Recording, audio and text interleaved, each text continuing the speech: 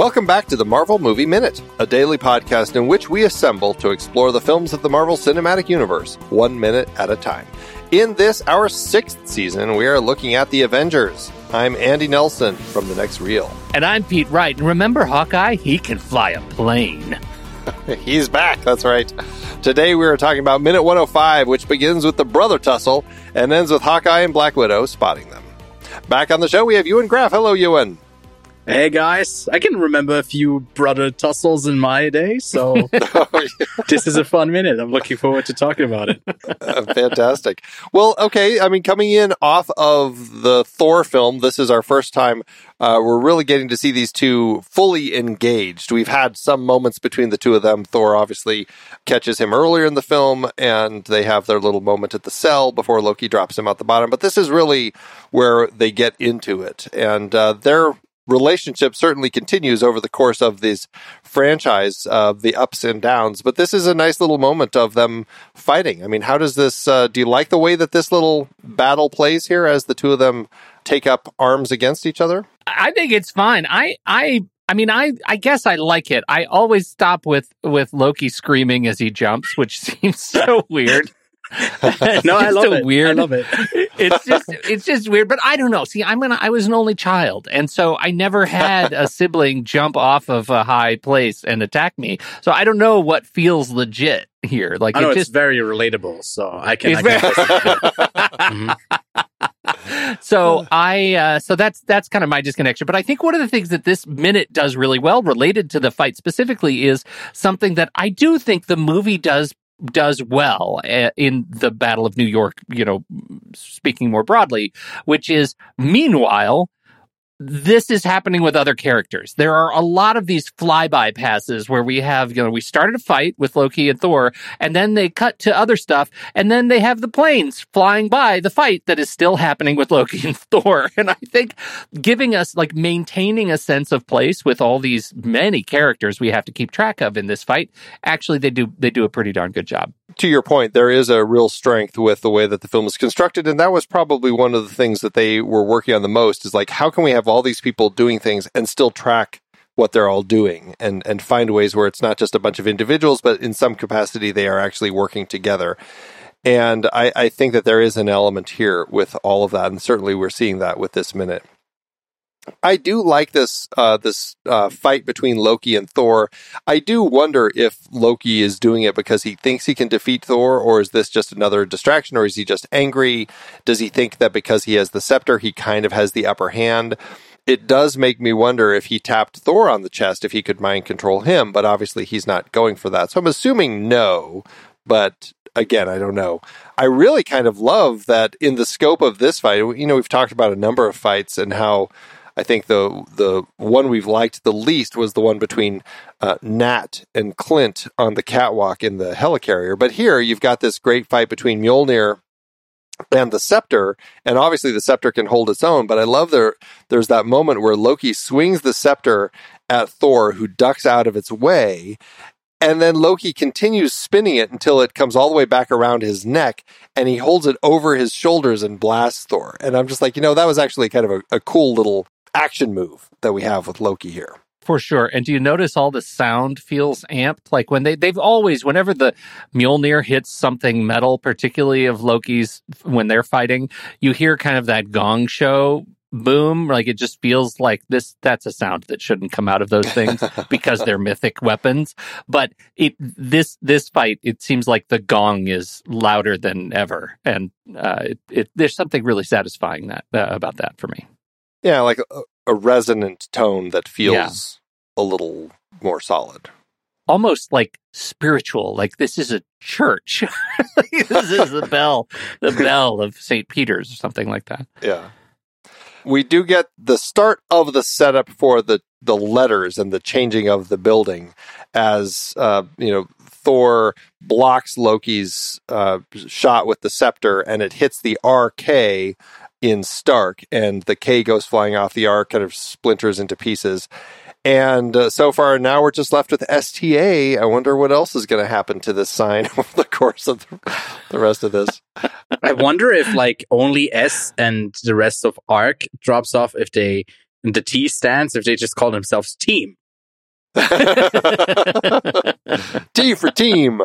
Right. Does this part feel a little bit manufactured? Like, were you guys, when you first saw this movie, do you have any memory of being able to call that particular shot that it would end with a big A? I suppose the only thing that I don't think I thought that, but we've talked about this with the font choices and how the way that they did the titling at the start of this film, that A and this A, like it's the same A. Yeah. And I wonder if there was some element that were like, oh, like I wonder if I caught like, oh, they used the same A in Stark.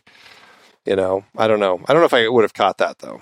I don't think I caught it, but now I can't unsee it. Like once you see it, it feels like, oh, okay, they're Tetrising the A for Avengers. I definitely noticed it on a rewatch, but because they don't just go for it, just the A stance after this one blast, and it's just like implied that later on there's more damage done to it. I feel like it's a bit of a more subtle, in the least way a subtle note can be, way to bring that up. I feel like it's a nice touch. I like it more than the like Avengers line, or when they try to weave that into like the dialogue, something that I can look at and it's an A and it's Avengers. My brain goes, oh yeah, I noticed that. That's cool. Mm-hmm. I like it. Yeah. And to your point, Pete, the way that they use the falling letter and how it crashes down on the Grand Central below, it does create that nice transition from we were up high, we were watching this fight, we've followed this letter, we see where it lands, and now we're cutting to destruction in the streets. Like, there is some editing in this that genuinely works well to kind of shift us as we're going from one location to the next. And this is one of them and the handheld, like the way that they choose to shift to handheld here, this is exceptional. And this is a moment that actually does feel very authentic in the scope of kind of like what they're kind of trying to create with this attack. You can do anything with a whip pan, Andy. I don't know if you knew that. Anything. The magic of the whip pan. Anything you want. Yeah. Mm-hmm. We do see some police car pull up. These cops are pulling up to the corner of Madison and 42nd Street. And then Iron Man does his flyby, several Chitauri chariots in pursuit. This is the point where the Quinjet finally shows up. We hear Natasha call in over the radio. Stark, we're on a 3 heading northeast. And I have to ask the same question Tony does. What, did you stop for drive-through? They are in a Quinjet, which flies, at least as fast as Tony can. Why do they take so long to get here? What the heck was going on? Because nobody on the helicarrier had any idea where they were. Pit stop in Budapest? Yeah, nobody knows where they are. They went flying the wrong direction. I think we've covered that the helicarrier was lost somewhere over New Jersey, falling at an indecipherable rate. I struggle so much with this. Like, the more I think about this, the more it bugs me. I don't think I ever noticed it when I first watched the film. But the fact that they are flying in a Quinjet, which can fly, really, like, I can't remember. We talked about how fast. It's like the, whatever, it was Mach 2, I can't remember. It goes very fast, just like Tony, but they take so long to actually get here. And it's one of those things that bugs me the more I think about it, because I'm like, why would they take so long to get? It's not like they were stopping along the way to pick more people up. Like, I could have understood if there was something like, we got to stop and get Hulk or Bruce or something. But no, they're just flying, just like Tony is. But I mean, I can't remember what minute he arrived here at the top of Stark Tower, but I mean, it's been like 10 minutes that they've been floating around, and it speaks to me. Actually, the one thing that I thought could have actually made me buy into this is like, what if there is a hint of Clint still being mind controlled by Loki, and there's something in here that's making him not fly as fast as he should? That's the only thing that I can click with. Okay, I'll let you have that. It's just like that Fight Club thing you mentioned the other day. You can keep that. That's fine. I think Hawkeye is finished with his dalliance with the dark side, and he's back. I do think that the Quinjet moves exactly as fast as witty dialogue requires. Yeah, which generally we run into a lot with this film. A lot.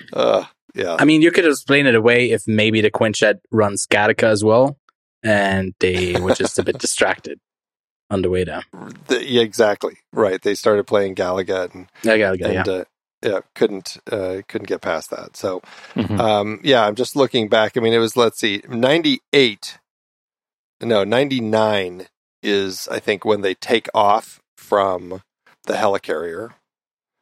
And that's when Tony first shows up and confronts Selvig. Okay, so it's been 5 minutes, 6 minutes. But still, he's there, and they can fly as fast as him. And it's just like, why? I mean, they could have been flying side by side. I don't know. Maybe they really could have been flying side by side. Anyway. Quibble. I will move past this. So noted. But this is where we actually do start getting some sense of teamwork here. And this is, I suppose, the benefit of what they're doing here, because, they show up and they're instantly, working as a team. Tony tells them, swing up Park, I'm going to lay him out for you. And so we do. We actually see them go up Park Avenue, and he comes across, and the Chitauri pop out right in front. And this is also the point where we do have to start wondering about stray shots, because not necessarily from the bad guys, which of course there are plenty from the Chitauri, but really this is the point where we're going to start having the good guys just shooting all over the place trying to hit these Chitauri, and there's going to be just devastation and destruction all over the place. And again, I go back to my conversation a few minutes ago about the idea of putting this in New York, but it's like, it is what it is. We're just gonna destroy the city. Yes, because New York has a history of knowing how to rebuild. That's why that's okay. They know how to clean. It's like give it to Mikey. He'll eat anything. Just put the fight in New York. They'll clean it up. New York strong. Yeah, New York strong. Hashtag New York strong. Yeah, New York together strong. Yeah, New York together strong. Right. We haven't actually asked this yet, Ewan. Were you a reader of the comics ever, or were you just kind of coming into the MCU more through the films? Definitely more through the films. And then I read certain storylines. A mutual friend of Lachlan and mine actually had like a bunch of physical comics. And whenever we hung out with him on a social, just hanging out socially, I ended up just reading comics instead of talking to them. So there's a few storylines that I quite enjoy, but it's just, I kind of dipped in and out of it. But, it's, I guess, a bit easier to just follow along with the 32 movies that they got in the MCU, other than like the countless amount of comics that you could dive into. Yeah. Although even like looking at the number of films nowadays, it's like, God, they just keep cranking these things out. There's so many. Yeah. It's overwhelming. Yeah. I feel like there's so much Marvel fatigue going on in kind of general these days, especially with some of their films really underperforming at least their expectations. It does make me wonder if they are going to start thinking about doing some slowing down a little bit and kind of reevaluating. Maybe we focus on quality projects instead of just constant projects. Yeah, hopefully. I mean, that would be ultimately what would be better for everyone, for like, especially how they've been cranking the VFX industry with their projects. It's just rather do less projects, give them a bit more time and polish them a bit more, and ultimately we get better stories at the end. Yeah, right.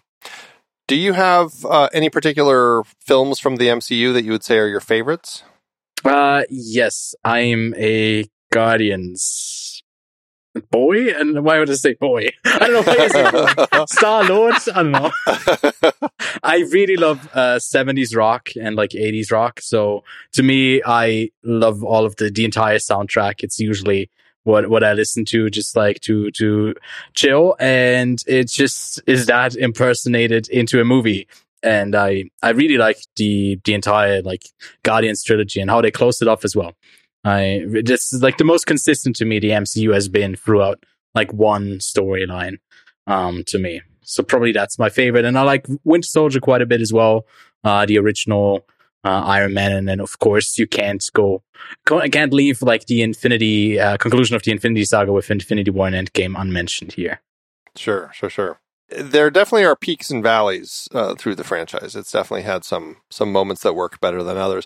In the scope of big final battles, I mean, we're going to be talking to you today, and then 2 weeks from now, you'll come back and we'll talk about minute 115. But in the scope of like big battles, like final fights at the ends of the films, like where does this one stack up with some of like what would you call your favorites? Well, it's certainly better than Age of Ultron. Okay. I really like Infinity War. That's my favorite. Probably out of those. And then to me, I only kind of picture the Avengers right now because it's like the big scenes. But yeah, I mean, I don't know. There's something about just like dancing it out, even if the villain is not as great in the original Guardians movie. It's so silly, but also kind of fun. But I think the MCU is a bit stronger with bringing together certain characters that have a bit of a quippiness with each other until it has become a bit more overwhelming, where like everyone feels kind of replaceable with the dialogue that they get. Here, I feel like it feels more catered to the personalities. So I always kind of am looking more at that over a big action set piece to cap it all off, to end the movie with. It's kind of what I'm focusing with. So I can't really pinpoint one down right now. I get it, yeah. You know, it's interesting being such a fan of the Guardians trilogy, because, I mean, those are definitely a strong one, and James Gunn clearly has a very kind of comic booky sort of mentality and vision, the way that he kind of always has constructed his films. I certainly think that there's something there with those. But also I think there's something that he's done very much like the Avengers in, and you know, I don't really know if people have compared this much, but just the fact that the Guardians is another team. Like it's not like Iron Man, Thor, Captain America. The Guardians is a group. It is another team movie, and to that end, it's very interesting that in the scope of all the Avengers films that they also have the Guardians of the Galaxy as their own entity, but also part of the larger whole. And I do think that he handles the group dynamic incredibly well, which also we saw in the Suicide Squad. Like, I think that's something that Gunn does well. I was just going to say, Gunn has kind of a natural affinity with making teams feel well represented on screen. You don't get, the characters don't really get lost. I think he's great at it. Even in, like, the Suicide Squad is so far off the rails compared to even the wackiness of Guardians of the Galaxy. Like, it's just crazy, and yet it still feels resonant. Yeah, it'll be interesting to see what he does with kind of like, now that he's over in DC land, just kind of like helming up all of that stuff. And you know, obviously he's had to deal a lot right now with kind of the everything going on with the Flash. But I don't know. I'm curious to see where they go moving forward. I feel like, you know, for every one of him, there's a Zaslav that's going to somehow try to tear things down and make it that much more difficult, you know? Yeah. Yeah, and also tonally being a bit different, taking on the Superman Legacy film, right? That next film that is very much not focused on a team, probably just on more of a singular character, to see him do that. Obviously not as silly as something that he's done with like Super. You wouldn't go that raunchy. But yeah, right. To kind of see him do that, go from Super to Superman. That's the true, the American filmmaking dream. Or interestingly, like throw Brightburn in there, which I know he didn't direct, but was certainly very much involved. And like clearly he has a draw to kind of that type of story, right? And so it's interesting to see where he's going to go with Superman now. Yeah. Well, we're kind of a little straying a little bit from this particular minute, but we've kind of hit the end of it as we get kind of everybody's fighting. And yeah, we end this minute with the Quinjet flying up toward the top of Stark Tower, and Clint spots Thor and Loki up there and calls out to Nat. That is where the minute ends. Any last thoughts about anything going on here for either of you? I really like how the Quinjet just like halts in air and the sound effect that goes along with it. I feel like that's really neatly put together there. Stood out in a positive way to me. It's something that, seeing the way that they're operating that as a jet that is able to kind of hover, do what it needs to do for its vertical liftoffs, all that sort of stuff, the way that the wings open up to reveal those the fans in there, like everything about it. It's a cool jet, and it's clearly something that you can see that they've spent some time putting together and processing the way that they're going to make it work. And yeah, right at the end of this minute, as it comes up there, it's cool the way that you can see its wingtips kind of angling out to kind of change its trajectory and everything. It's a very cool jet, so good call. All right, well, let's wrap things up for today and this week. Minute 105 will close it up. So, Ewan, thank you again so much for being here for 4/5 of the week this week. 4/5 of the week. Well, thanks for having me. We are thrilled. Tell everybody again one last time this week about your podcast and where they can tune in. Yes, you can find us everywhere under the Quiet on Set podcast. Yeah, that's pretty much it on all platforms. I don't know. I've said Perfect. It so much this week. If you've been listening, then I feel like if you're not interested at this point, then I'm probably not going to get you, but I certainly appreciate it. Well, I will just say, like, by the time these actually go out, you'll have coverage of films that you saw at Cannes. Exactly. And we'll have short reviews. We'll have Quiet on Set reviews. We'll have a full recap of the entire festival. Heaps of stuff around, Gun, and some extra stuff that we got in the works as well. And you have you're gonna have your kit right in there. You're gonna be, I assume, doing some live recording and streaming from Cannes, right? Yes. Yeah. Actually, yeah. We're doing a few live streams from there. Yeah. Awesome. Well, exactly. Fantastic. Awesome. Just fantastic. So yes, by now, even if you haven't subscribed already, go see the Cannes stuff, which will now have been released by the time these episodes go live. Subscribe, Quiet on the Set podcast. Well, we will be back next week with another guest, everybody. So tune in for that, and we'll be back with you in 2 weeks. So, Pete, thanks as always. You know what Loki can't mind control, Andy? A Quinjet. That's next week. Until next time, true believers.